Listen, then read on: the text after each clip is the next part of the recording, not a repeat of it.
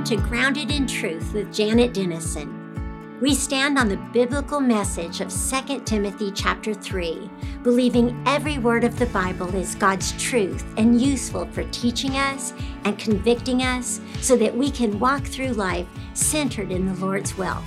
When we study Scripture, God prepares and equips us to plant our lives on His firm foundation, enabling us to make daily choices that are grounded in His truth. Joshua 1:8 teaches that God blesses the study of His Word.